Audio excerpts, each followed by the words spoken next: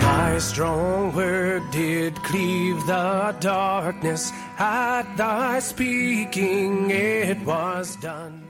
Welcome to sermons from St. Paul's Lutheran Church of Minot, North Dakota. St. Paul's is anchored in the message of Christ crucified for the forgiveness of sins, for the church and for the world. The following sermon is from Reverend Dr. Matthew Richard.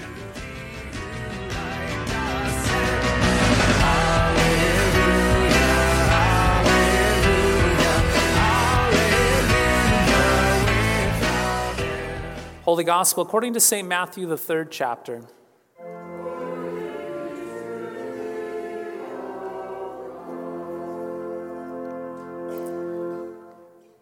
Then Jesus came from Galilee to the Jordan to John to be baptized by him.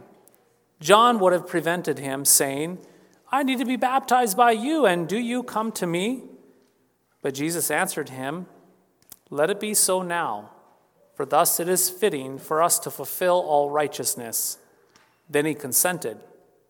And when Jesus was baptized, immediately he went up from the water, and behold, the heavens were opened to him. And he saw the Spirit of God descending like a dove and coming to rest on him. And behold, a voice from heaven said, "This is my beloved Son, with whom I am well pleased." This is the gospel of the Lord.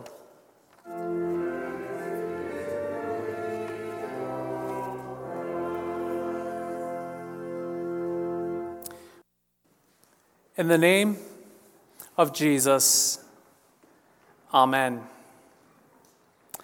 Well, those religious leaders, they crossed every T and they dotted every I. They were squeaky clean. If anyone were to ask who the model citizens were, everyone would point to those Pharisees and those Sadducees, for indeed they were squeaky clean. And so things got interesting when these Pharisees and these Sadducees came into contact with that wild man John the Baptist at that Jordan River. We can imagine these religious leaders with their smug faces and noses up in the air. We can also imagine John the Baptist aiming for their pride and their self-righteousness when he said these words, "Bear fruit worthy of repentance. Do not presume to say to yourselves, 'We have Abraham as our ancestor.' Even now the axe is lying at the root of the tree. Every tree, therefore, that does not bear good fruit is cut down and thrown into the fire." In other words, John was saying, you Pharisees and Sadducees, stop pretending that you are holier than thou. Indeed, you Pharisees and Sadducees, repent of your pretending that you are not a sinner. Get off your high horses and get into this dirty water with sinners, confessing your sins in thought, word, and deed. Confess your sins and be baptized.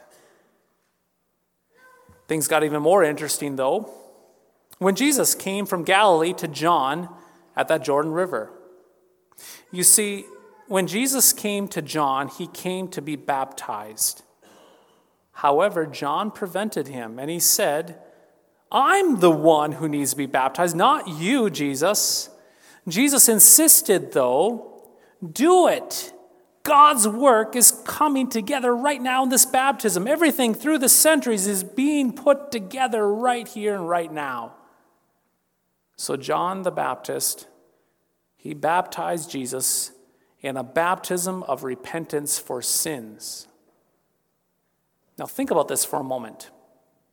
The religious leaders, who were full of wickedness, pompous arrogance, and snotty attitudes, they avoided John's baptism because they hid their sin and diminished the seriousness of sin. They refused to be baptized because they were squeaky clean on the outside and did not fully comprehend just how dirty they were on the inside. They were righteous in their own sight, not like all those filthy, dirty sinners in the water of that Jordan River. On the other hand, Jesus Christ, who is without sin, who alone can claim that no deceit was found in his mouth, well, he came and he asked John to be baptized in that Jordan River. Stated concisely, my friends, the religious leaders who should have been baptized and needed to be baptized, well, they refused. Jesus, who should not have been baptized and did not need to be baptized, well, he was baptized. But why? It's like this. We humans tend to get things backwards. We think about ourselves more highly than we ought to. That is why we're so quick and capable of seeing everybody else's failures, everybody else's sins, and not ours. You see, we have this image in our head of a large ruler where we elevate ourselves to the top of that ruler while putting everybody else down below on the bottom of that ruler. Those who are good and right that kind of look like us, well, we place them closer to us, not too far up, but just underneath us. And those people who are bad and not like us, those people that annoy us, who we think are less fortunate, we place them at the bottom so that we can look down upon them with disapproval. And so like those religious leaders, we become blind to our own sinfulness because we are too busy looking down upon everyone else below us.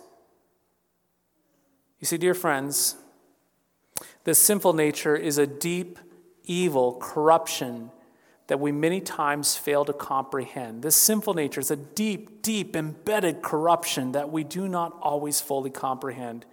And our culture does not make it any easier either. Our culture continually tells us that we human beings are not corrupted with sin, but somehow good with untapped potential and goodness within. And so God's word of law must always be preached into our ears and laid upon our hearts so that we can understand that there is no bottom to this sinful nature, that we are all at the bottom of that ruler together, that we are all guilty. In fact, this is one of the reasons why we begin each service with confession. You see, the confession of sins at the beginning of each church service is meant to protect us from becoming like those Pharisees and Sadducees who denied their need of John's baptism. The confession of our sin is meant to crush all of our smug and pretentious, holier-than-thou attitudes. That is to say, to confess our sins at the beginning of each service is grounding you and me in reality. It is actually a blessing, even though it many times hurts. You see, the sinful old Adam, that sinful nature that we all have, that we all possess, hates confessing sin. The old Adam despises when we confess that we are sinners in thought, word, and deed. So what this means is that if you struggle with confessing sins at the beginning of this church service, or if your friends or family are offended by the confession of sins, then good. Yes, then good. It shows that your old Adam, that sinful nature, is being attacked and confronted. Dear friends, the old Adam should be offended. The old Adam does not like to be dragged out of the shadows before the throne of God in confession. That old Adam hates falling down to the bottom of that ruler and smashing to pieces in confession. The old Adam cannot stand to confess sins. The confession of our sins at the beginning of each church service also prevents this church from becoming a country club for the self-righteous. Confession keeps us humble. Confession teaches us that the church is a hospital for sinners. Confession reveals that we all come to this church, that we come to these church services precisely because we are all sinners in need of forgiveness, life, and salvation. No one higher on that ruler, no one lower, all at the bottom.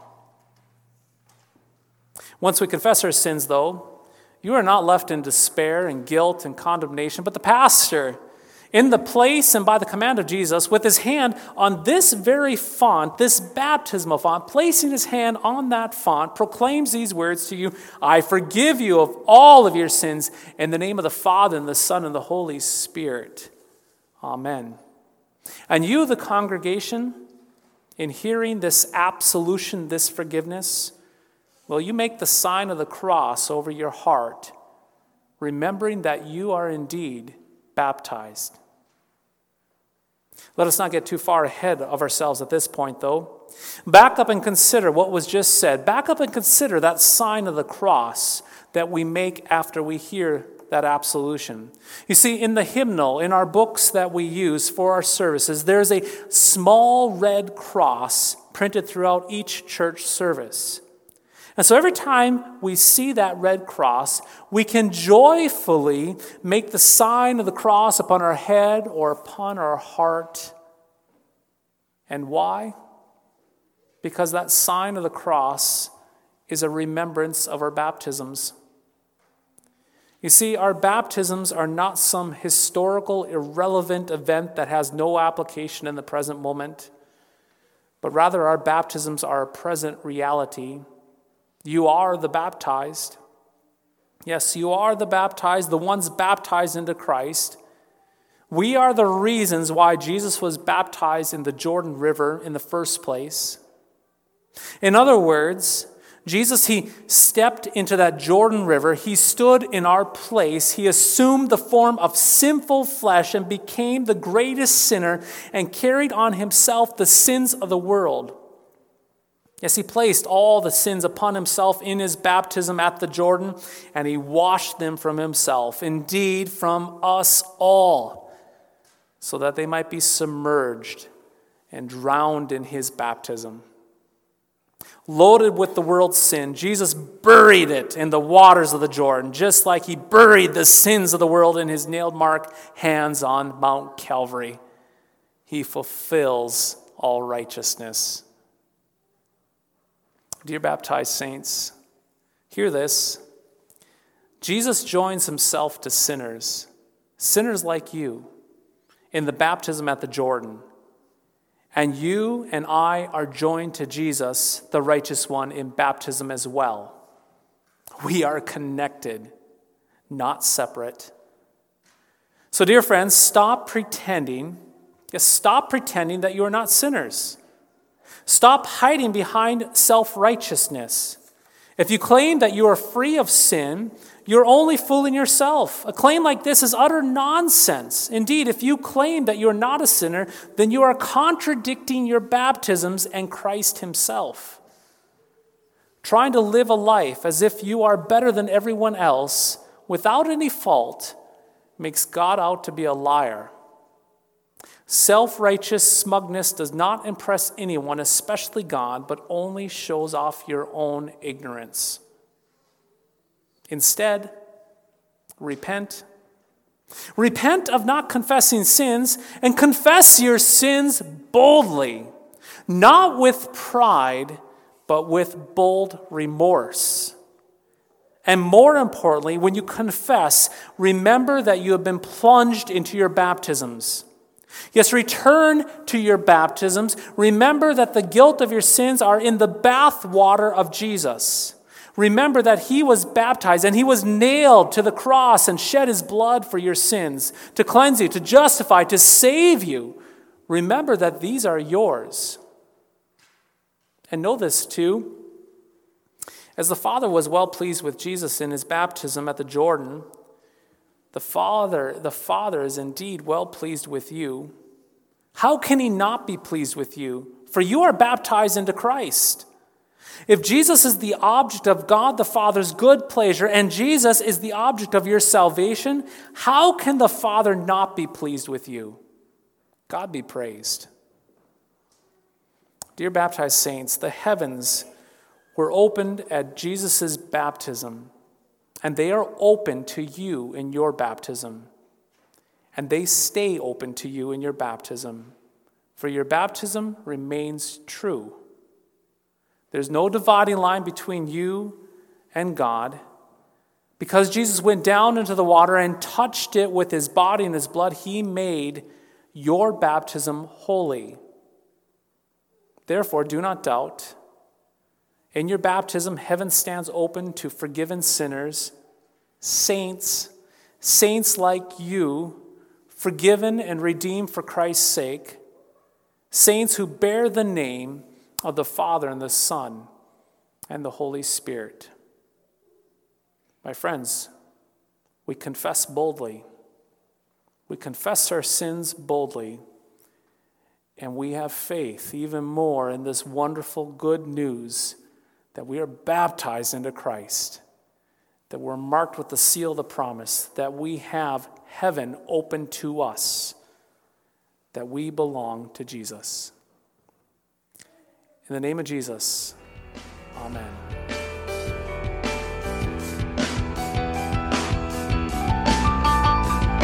Thy strong word bespeaks us righteous, bright with thine own holiness. Thank you for listening to today's podcast sermon. You can access a full manuscript of today's sermon from Pastor Matthew Richard's blog at www.pastormattrichard.org or visit St. Paul's website at www.stpaulsminot.org. The Lord bless and keep you.